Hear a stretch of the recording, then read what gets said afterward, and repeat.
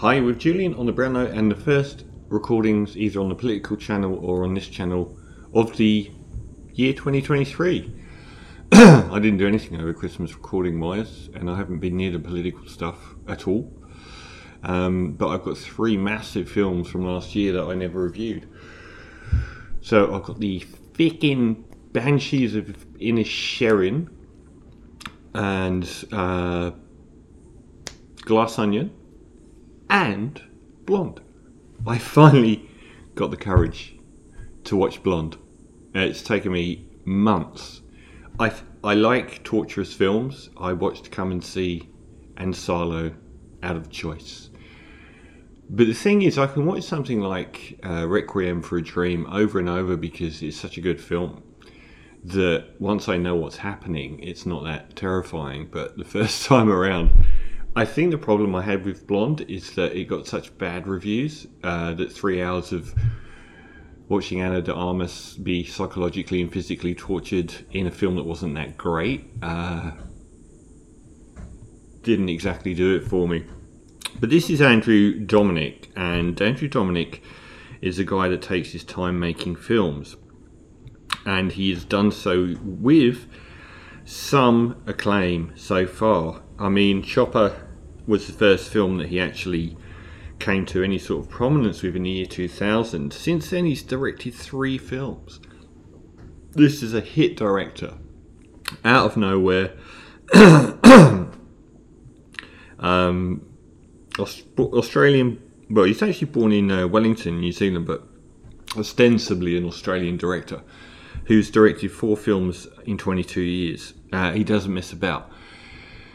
The only problem is that I think the first 2, Chopper, outstanding, hit every nail on the head that he would have needed to, maybe by accident, but it worked wonderfully and made the career of Eric Bana. And the second film, 7 years later, the assassination of Jesse James by the coward Robert Ford, is now very well established as a classic movie. One of the great existential westerns, a masterpiece of a film, arguably Brad Pitt's finest hour, or 3, arguably Casey Affleck's, who got nominated for an Oscar for that film. A terrific modern revisionist western, definitely, I would say, the greatest western post Clint Eastwood's Unforgiven. So it's in high esteem. Amazing film. And then he came back 5 years later with Killing Them Softly, again with Brad Pitt. It was perfectly okay, but it wasn't great. I would watch it now. It was just missing lots of elements, and it could have been directed by any one of the lesser talented post-Tarantino crowd. Not someone that made the assassination of Jesse James, I don't think. And then we've got nearly a 10-year gap with Blonde, a Marilyn Monroe biopic that's a fantasy biopic. So it uses her character and life, but makes up the story, which itself is an interesting paradigm because we've got the weird Al Yankovic biography at the moment, which is also a different kind of fantastical biography, fictional biography. Thank you. It's got a lot of... It's based on a novel by Joyce Carol Oates, who came up with this concept of, Marilyn is one of the most... It's interesting that Marilyn Monroe and Elvis Presley both had their most 2 prominent movies released within months last year. 2 icons that are so overplayed that it's very difficult to get any purchase on them that would warrant any interest. And Elvis was my 5th favourite film of last year, and I cannot stand Baz Luhrmann. I was amazed. I thought it was pure artistry, and he chose the right time to make an Elvis picture, because Elvis is one of the most famous people to have fallen away from public conversation the most. He occupies this sort of dim silhouette, like one of the elder gods. He's not something that people listen to or bring up much, and yet he is still in the iconography of Western culture from the last century. And in a way, Marilyn Monroe's the same. Her movies don't come up. Like Elvis fell out of favour with music fans a lot because of the Beatles. Changing what a musician was from a star fronting a record to a group of friends writing songs themselves and playing them themselves across an album. And Elvis didn't have any albums. He had 10 albums a year of him on the surfboard on the cover. So he'd fallen away, but Marilyn as well, it hasn't... The one true absolute classic film that always comes up is Some Like It Hot. So she's in this hinterland as well, because Gentlemen Prefer Blondes is not going to come up in, modern film appreciation that much. She was very much a star from a bygone era, but like all of these people, we feel we know them so much that it becomes hard to tell a story about them that isn't the one that we've already heard. I'm going to come right out and say that this is a story that we've already heard. In many ways, this is a story that functions to me, as someone who isn't a massive Marilyn Monroe obsessive that knows everything about her, this actually functions as a biopic, not a fantastical biopic. In fact, I would go as far as to say it is closer to what actually happened than isn't. So, the casting of Ana de Armas, who is a goddess, was genius. It's very difficult when you've got people like the casting of Elvis was genius. He doesn't even look 100% like Elvis, but we felt like he was Elvis. It's going to be nominated for an Oscar. This film's got Blonde's got trashy enough that Anna might not, but she should certainly get nominated for an Oscar. But choosing someone who is different to Marilyn Monroe, when we were already waiting to hear that squeaky Betty Boop voice, I thought was really good. I thought that was really refreshing. I've loved her in everything she's been in so far. And I'm going to be reviewing the sequel to Knives Out very shortly. The way it's shot is very interesting, and it doesn't hem towards the same aspect ratio or colour palette throughout the whole film. It changes a lot, from quite austere black and white and quite harsh framing into much more sort of technicolor. The filmmaking of those moments is absolutely masterpiece. It's fantastic, including the famous sex scene where it ends up in a big waterfall. It's quite incredible. But when this film is close to being a masterpiece, it's much closer to being a masterpiece when people aren't talking. The number one problem I had with this film is undoubtedly bad writing, and that isn't surmountable. I think if there's one thing that comes out of this is that a lot of times filmmakers stick with a project because it's like, you had a great idea 10 years ago and it was a great idea, but you've just held on to it until the point where you don't really have a purpose for it anymore. And Dominik's been making this for 10 years, more than 10 years. Lots of other actresses were associated with it. And I feel like the idea, as with the Elvis one, the idea of making a Marilyn Monroe biopic now, in the post-Me Too movement, was superb. Except this could have been made at any time before the Me Too movement. I don't feel like it's informed enough by the last 10 years. I wonder if he was searching for reasons to make it, or whether his vision was manipulated along the years by the needs of financing a film like this. All the critics are saying about how this is definitely the film that he wanted to make, and he should be judged on it. But so much of what happens in it is just following the verbatim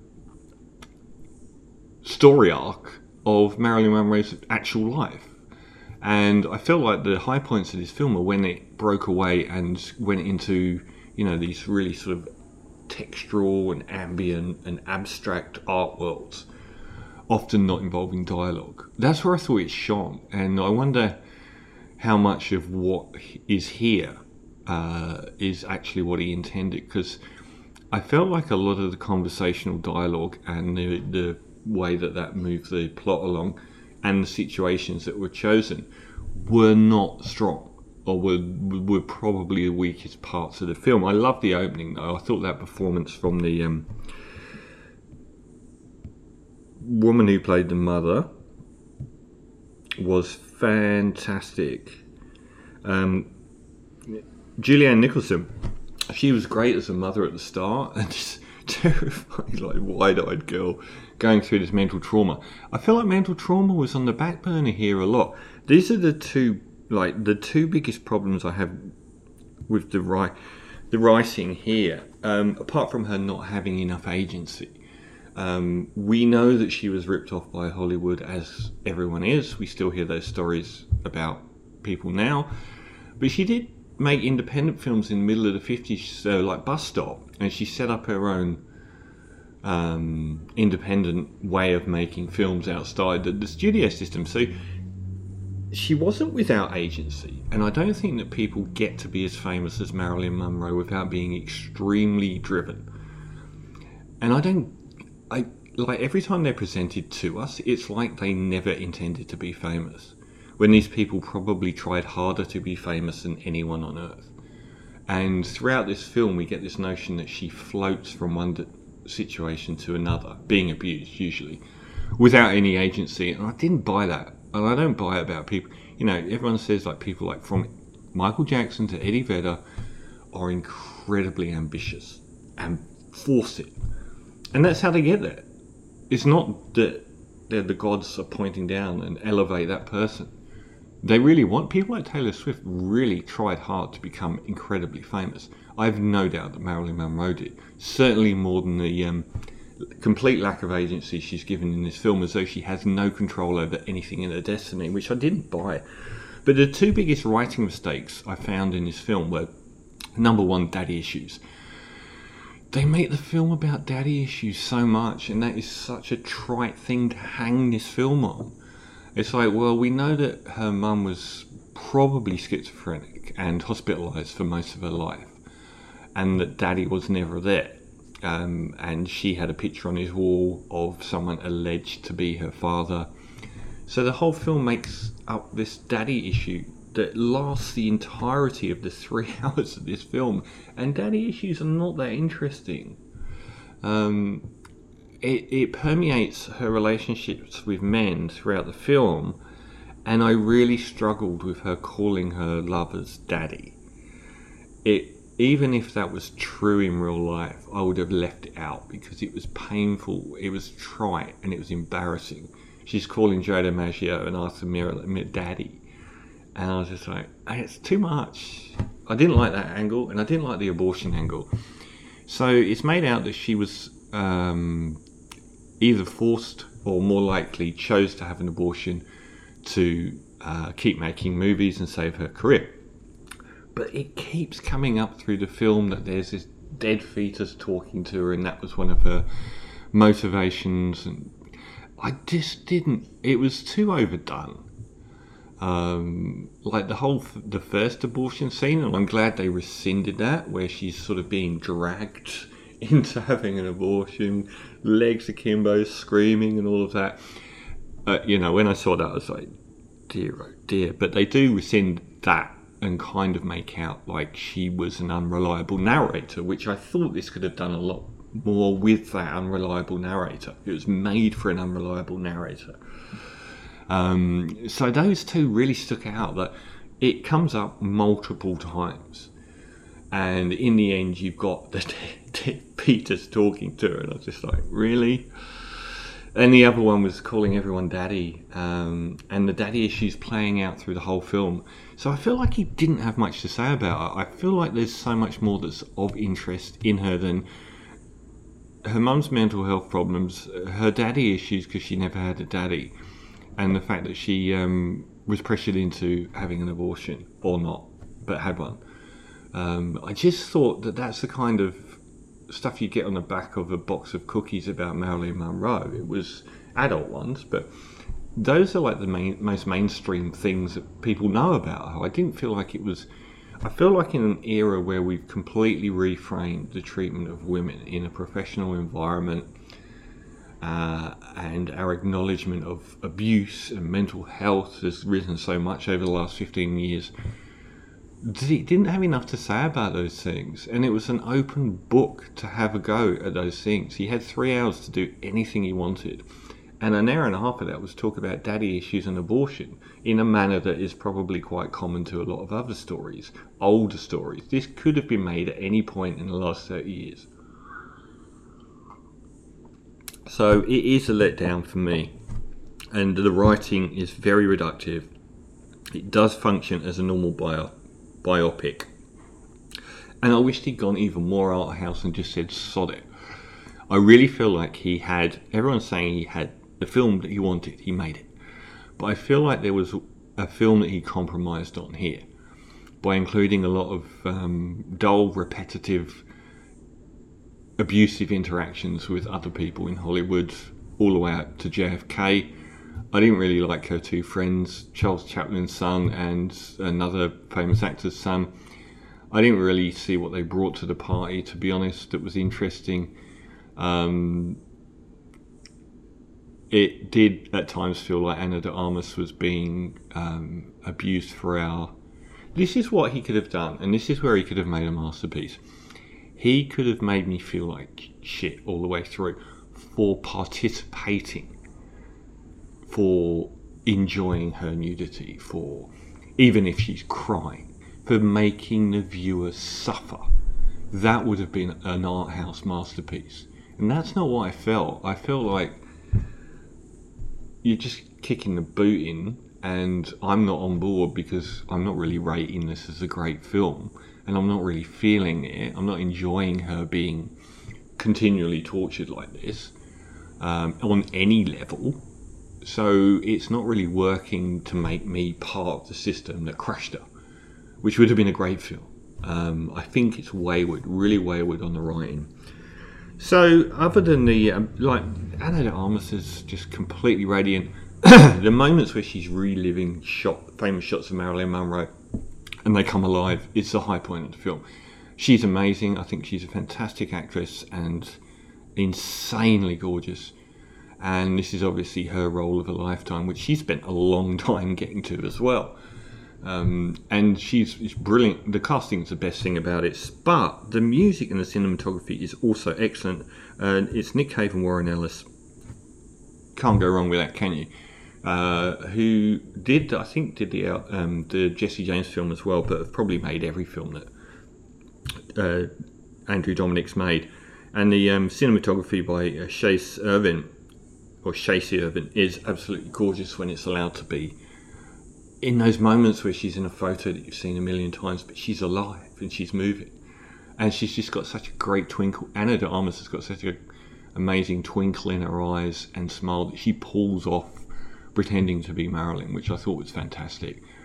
The other characters in it were okay. Adrian Brody was alright as Arthur Miller. I really like the actor Bobby Cannavale in everything I've seen him in, and he's always used sparingly, and we never get him in the lead role. So I thought that was all kind of they were well played, but really all the characters are surface level noise. There's not much depth to them, and I don't know that much about Marilyn Monroe, but I did know everything I saw in this film, which made me think that maybe it's not anything shattering. So how I've been talking for ages, just because I haven't done any reviews for ages. Crikey. Well, they're long films to talk about. So, Blonde is a misfire. It is worth watching. No, it is going to punish you for 3 hours, and it was quite hard to get through, and I didn't get enough out of it. So, I'm going to say not really, unfortunately. So you get, 40 minutes of stunning cinema and probably an hour and a half of a little bit painful to get through. I'm going to give it a 5.5 out of 10 for Blonde, which pushes it just over into the yes column. But that's the caveat is that it's really hard earned to get to that 5.5 out of 10. So if you want to do that to yourself, that's up to you. It was a few goes for me, and I can't say that I'd necessarily be going back to it. The abuse was pretty toxic, not as explicit as you may think it is always, but it is just relentless, and I felt like it could have made a film like that if there was a point to it. But the point to it is that Hollywood used her and spat her out, and that's not bringing anything new to the table at all. So yeah, 5.5 out of 10 for Blonde.